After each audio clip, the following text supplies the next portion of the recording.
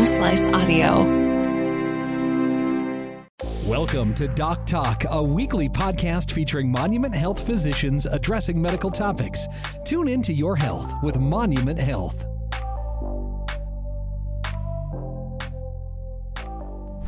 Hello again, everybody, and welcome to this edition of Doc Talk with Monument Health. Joining me again are Dr. Abby Metzler, who is a non-ops sports doctor for Monument Health, correct? Correct, yep. And Caleb Burney, who is the head athletic director for the School of Mines Hard Rockers. Athletic trainer. Athletic trainer. That's right. We talked about that in the hall. Anyway, thank you guys for joining us again. I encourage people to go and listen to the last time I had you guys on. We were just kind of getting an overview of sports medicine and what you guys do. And we, of course, talked about Damar Hamlin, and all of that was amazingly fascinating. And as we were getting ready for this podcast today,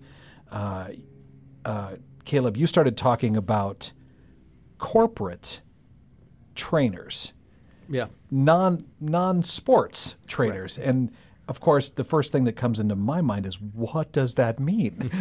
Right? Absolutely. So you guys do this same job in a non-sport setting. Correct.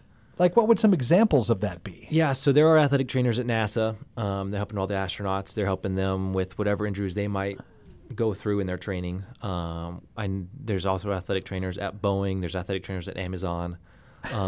Amazon. And so we're all over the place. And they do a lot more kind of ergonomics, how you're doing your job and then keeping them safe.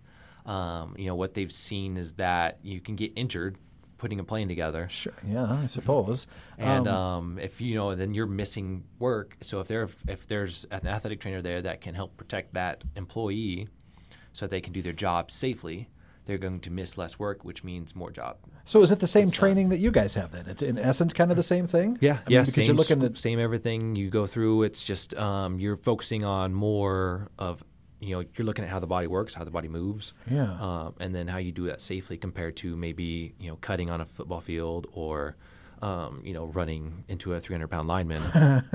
You're dealing with a plane or, putting things in boxes and how you sit in a chair or at a desk. And we kind of cover a lot of things. I suppose being cramped in one of those planes and sitting up quickly and banging your head could easily lead into what I want to talk to you about this podcast on. I stretch for that. I really do. But I think I got there with it. Anyway, it's concussion protocols, which is another phrase that I think a lot of people that watch any sort of sport are very familiar with now, because it seems like more and more attention is being paid to it, as obviously it should be, correct? Mm-hmm. We've seen, you go back into some of these older athletes. Well, you see a lot of athletes that have passed away way too young because of, I'm assuming, issues with concussions, correct? So can you just kind of explain a little bit, what is a concussion? So a concussion I think the simplest way I can think of it is it's a functional dysregulation of your brain versus a structural. So we could do MRIs, CT scans, nothing's going to pop up on it. But it's actually how the function of your brain is working. And it's a dysregulation in that process of kind of what your brain is perceiving in the world around it into how it's processing it. But doesn't that happen because of damage to the head, getting hit in the head generally? I mean, you can't get a concussion without smacking your head against something, can you? Correct. Okay. I mean, you can get like whiplash type concussions. You can get concussions from not truly hitting it, but it's that jarring movement of your brain inside. It's the skull essentially. Okay. But yeah, it's actually funny because there's still a lot of research that needs to be done at a very microscopic level what's happening. But what we do know is we can do all the scans right now and nothing's popping up. Really? Mm-hmm. So when like I say in football or a car accident even, when your head slams into something and then your brain, I believe, in your skull hits your skull, doesn't it, in some instances? Can the fluid around there, it doesn't protect it completely, does it? I mean, is that what happens, sort of? Yeah, I mean, really a lot of times it's probably the recoil. Oh, it's not the sure. actual impact. It's your Right. head coming back. And it's just, so like, let's say you get in the front, a lot of times the concussion area could be perceived as the back. Because Okay. that's where the force is really going to be. And so you're looking at CAT scans and you don't see that there's damage done with that in a lot of instances?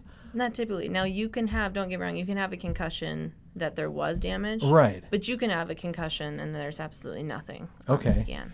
And you can have findings that are really worrisome. You send them in, even as a provider, and there's nothing there. Oh boy, So is that frustrating? I mean, or do you can you always tell when somebody has a concussion? It's a very gray area. Okay. There's some that are very obvious. Like you can tell instantly they're nauseous, their head hurts, they're dizzy. They have all these symptoms. And then sometimes there's ones who are completely normal. Yeah, I'll have athletes who are like it popped up 24 hours later.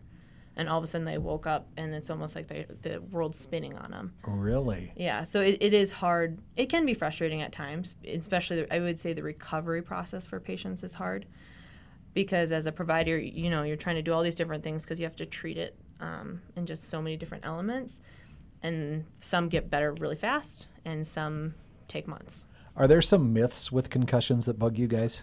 Do not wake them up. That was an old thing we used to do in sports medicine is wake them up every 2 hours. They actually really need sleep. As long as you can, kind of go through it, make sure there's nothing emergent, let them sleep. Mm-hmm. They need that sleep. Don't wake them up every 2 hours. That's probably the biggest one that I've actually seen recently still on an after visit summary type thing that a patient was given about concussion. Oh, really? Yep, and that's a big one we don't do that anymore. Are there any others or is that kind of the main one that always seems to pop up? Another one is just the type of concussion. Yeah. Because they used to say, it's a mild concussion, it's a severe concussion. No, it's just a concussion.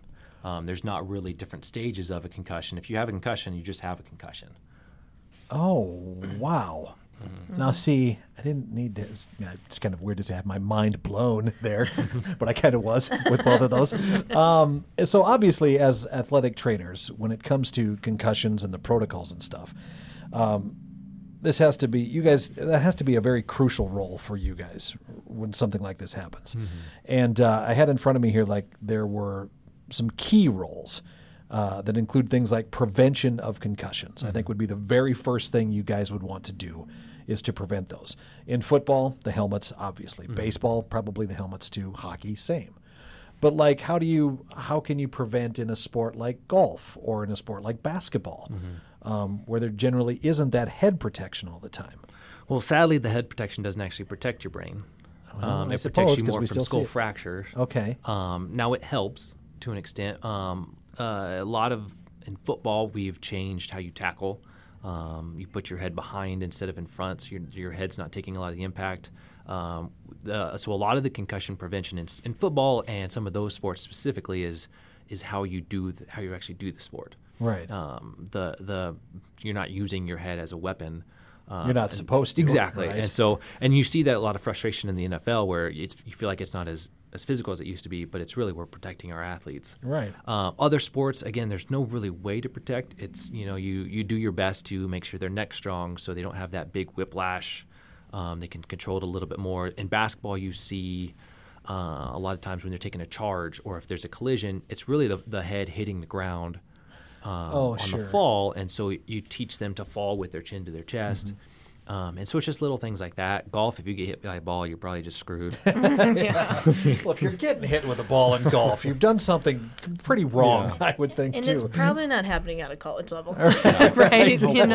You would hopefully know, Exactly. It's funny you mentioned when you're talking about football and keeping your neck strong. I remember you used to see those guys wear those big pads that would go around their neck. Mm-hmm. You don't see that as much anymore. Did they work or not? I mean, why don't we? I mean, I would say those were really more for the neck.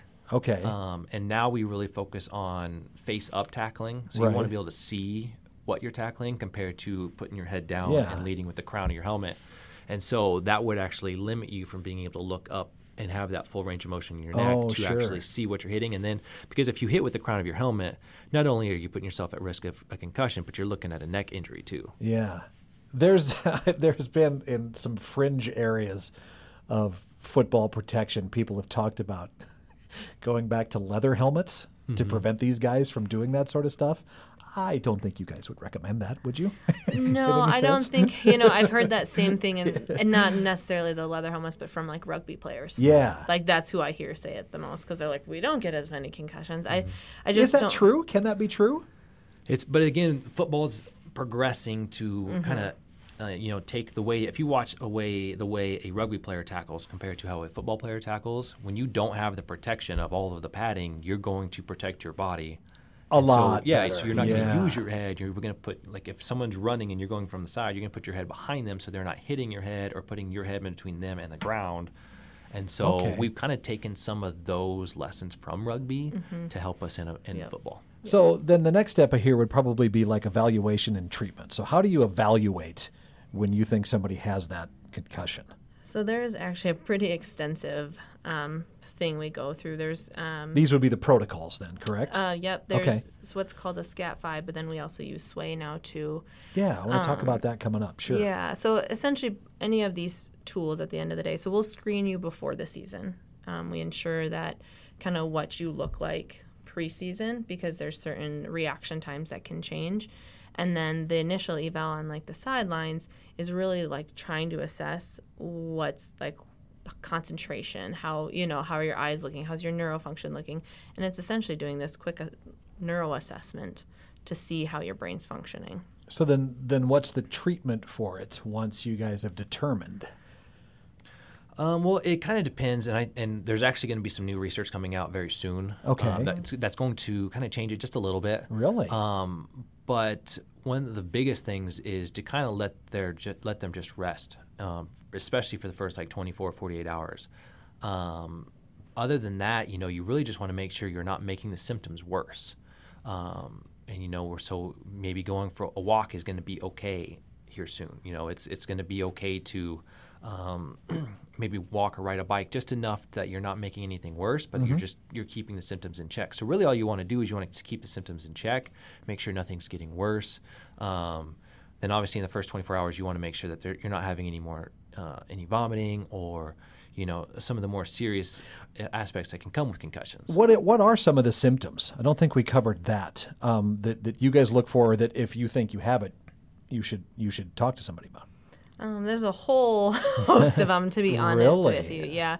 And our treatment, Caleb's kind of talking in that early 24-hour time period. But beyond that, oftentimes when they have resistant treatment or resistant symptoms, our treatment's kind of based on their symptoms because it can be different. Like if they're getting a lot of dizziness or double vision, it actually can be what we call a vestibular ocular dysfunction of like how your brain's processing what your eyes are seeing, or it's chronic headaches. The big one that I think a lot of people don't know is like emotional dysregulation. So I'll see it in teenagers a lot where they become very emotional, tearful, where they're not normally a tearful kid.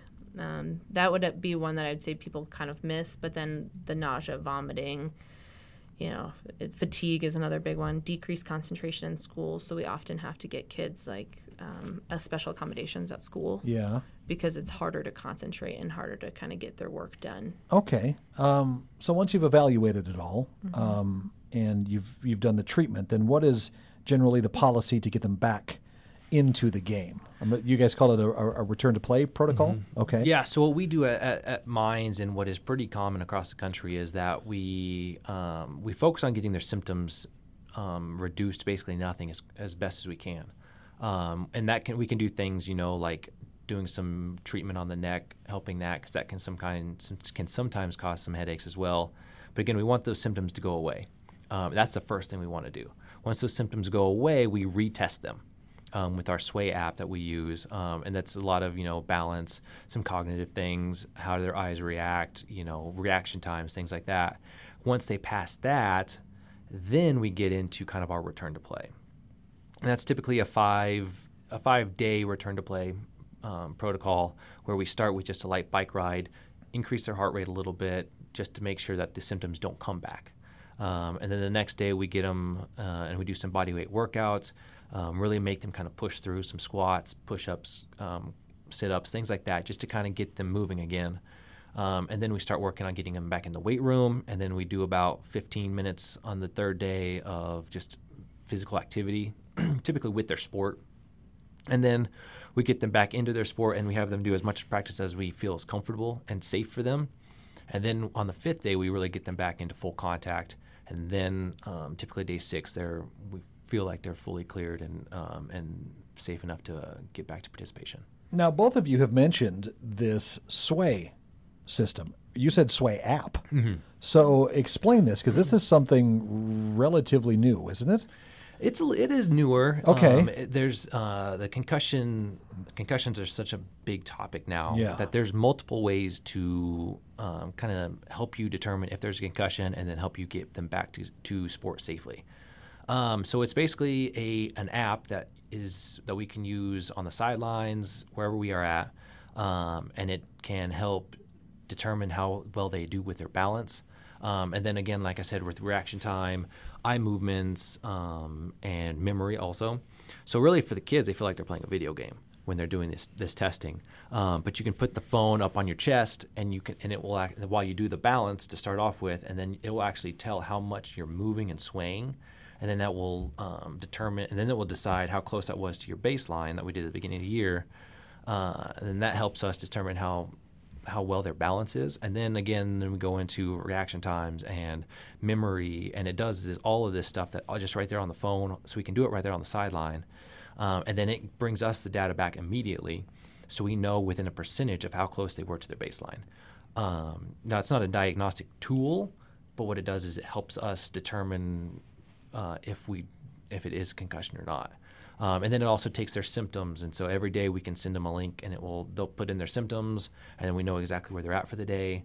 And so it's just a really good tool that we use that makes it a lot easier for us to do all this testing. I mean, there's other ones that you have to do. You have to sit at a computer, and you have to have a computer lab to test all these athletes, where everybody pulls out their phone at the beginning of the year, we do the test, and they're good to go. And then whenever they're on the sideline, I always have my phone with me.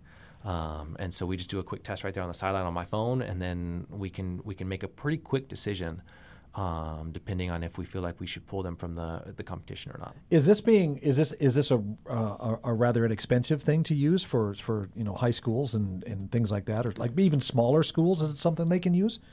It's a little bit more price. It's on the pricier range of things. You have to pay per athlete. Got it. And so we have over 300 athletes at South Dakota Mines, and so.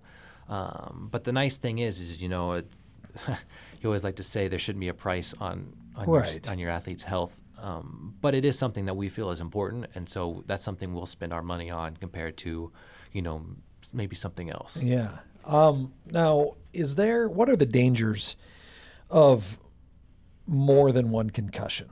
Now, I mean, obviously you don't ever want to have one, but Is there a point where you will tell some of these athletes, look, you've had a fair number. Maybe, maybe you don't get to play next year, or maybe there is a different career choice sport. I think it comes down a lot to there's not always a finite number. Right. I think it's how you recover to them. So oftentimes what we see is the more you get, the harder it is to recover from it. Right, and so we're showing that your brain's having a harder time coming back from it. So if you're starting to look, maybe the first couple you got, it took you a week, 2 weeks. That would be kind of the typical range to come back. And then all of a sudden we're looking at it took you 3 months. We need to really reevaluate here on what's actually going on. Because like we said, there is a lot that's not known about concussions, and they're doing a ton of research. But if it's taking your brain that long to come back from it, is this really a good idea for you then? If you have several of them, is this happening every season? So now your brain's really prone to them. Once again, it can do emotional dysregulation, cause all of these symptoms that can actually become more chronic in nature that we don't, we want to really prevent. Because at the end of the day, sports are for fun, but if they now start affecting the rest of your life, we got to, take that, and help athletes understand that. Have either one of you had a concussion? Not that I'm aware of. I'm probably sure I did when I was younger, but yeah, I can think of a couple instances when I was younger and didn't know that's what it was. Well, and that's I can think of instances because I also grew up in a very small school and played most all of the sports, and I know there was a couple times in football where I was hit hard enough to where it was a couple seconds later where your eyes are opening and you're like, oh boy, that hurt, but then nobody really talked about it much back then. So it is becoming a much more, like you said, studied And I would say athletes also understand it better now. Initially, when we first started doing all these concussion protocols and return to plays, we found that a lot of athletes were trying to cheat the system a little bit in best intentions, right. But they're like, it's just our trainers and our athletic trainers and physicians being overly careful. But then they've seen it happen where, you don't necessarily tell us your symptoms that you're experiencing. And then you go back out and play and take that second hit. And that's usually when the symptoms become really severe.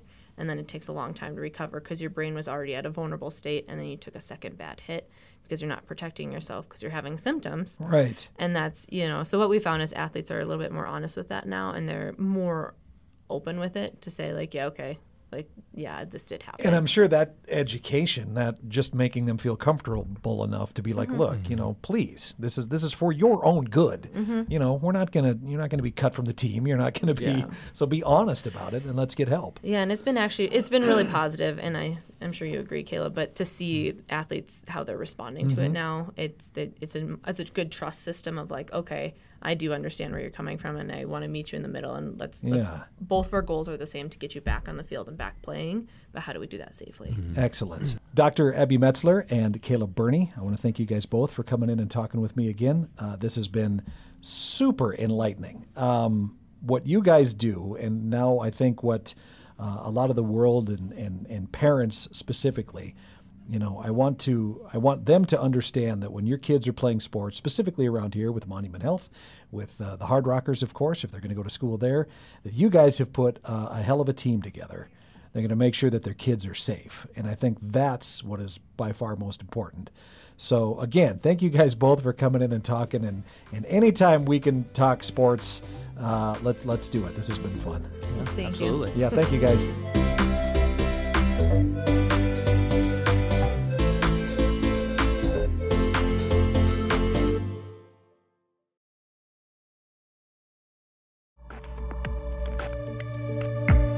Doc Talk with Monument Health is recorded live at Homeslice Studios, hosted by Mark Houston, edited by Russ Haddon, engineered by Chris Jaquist, and produced by Kelsey Kinney and Rob Henry.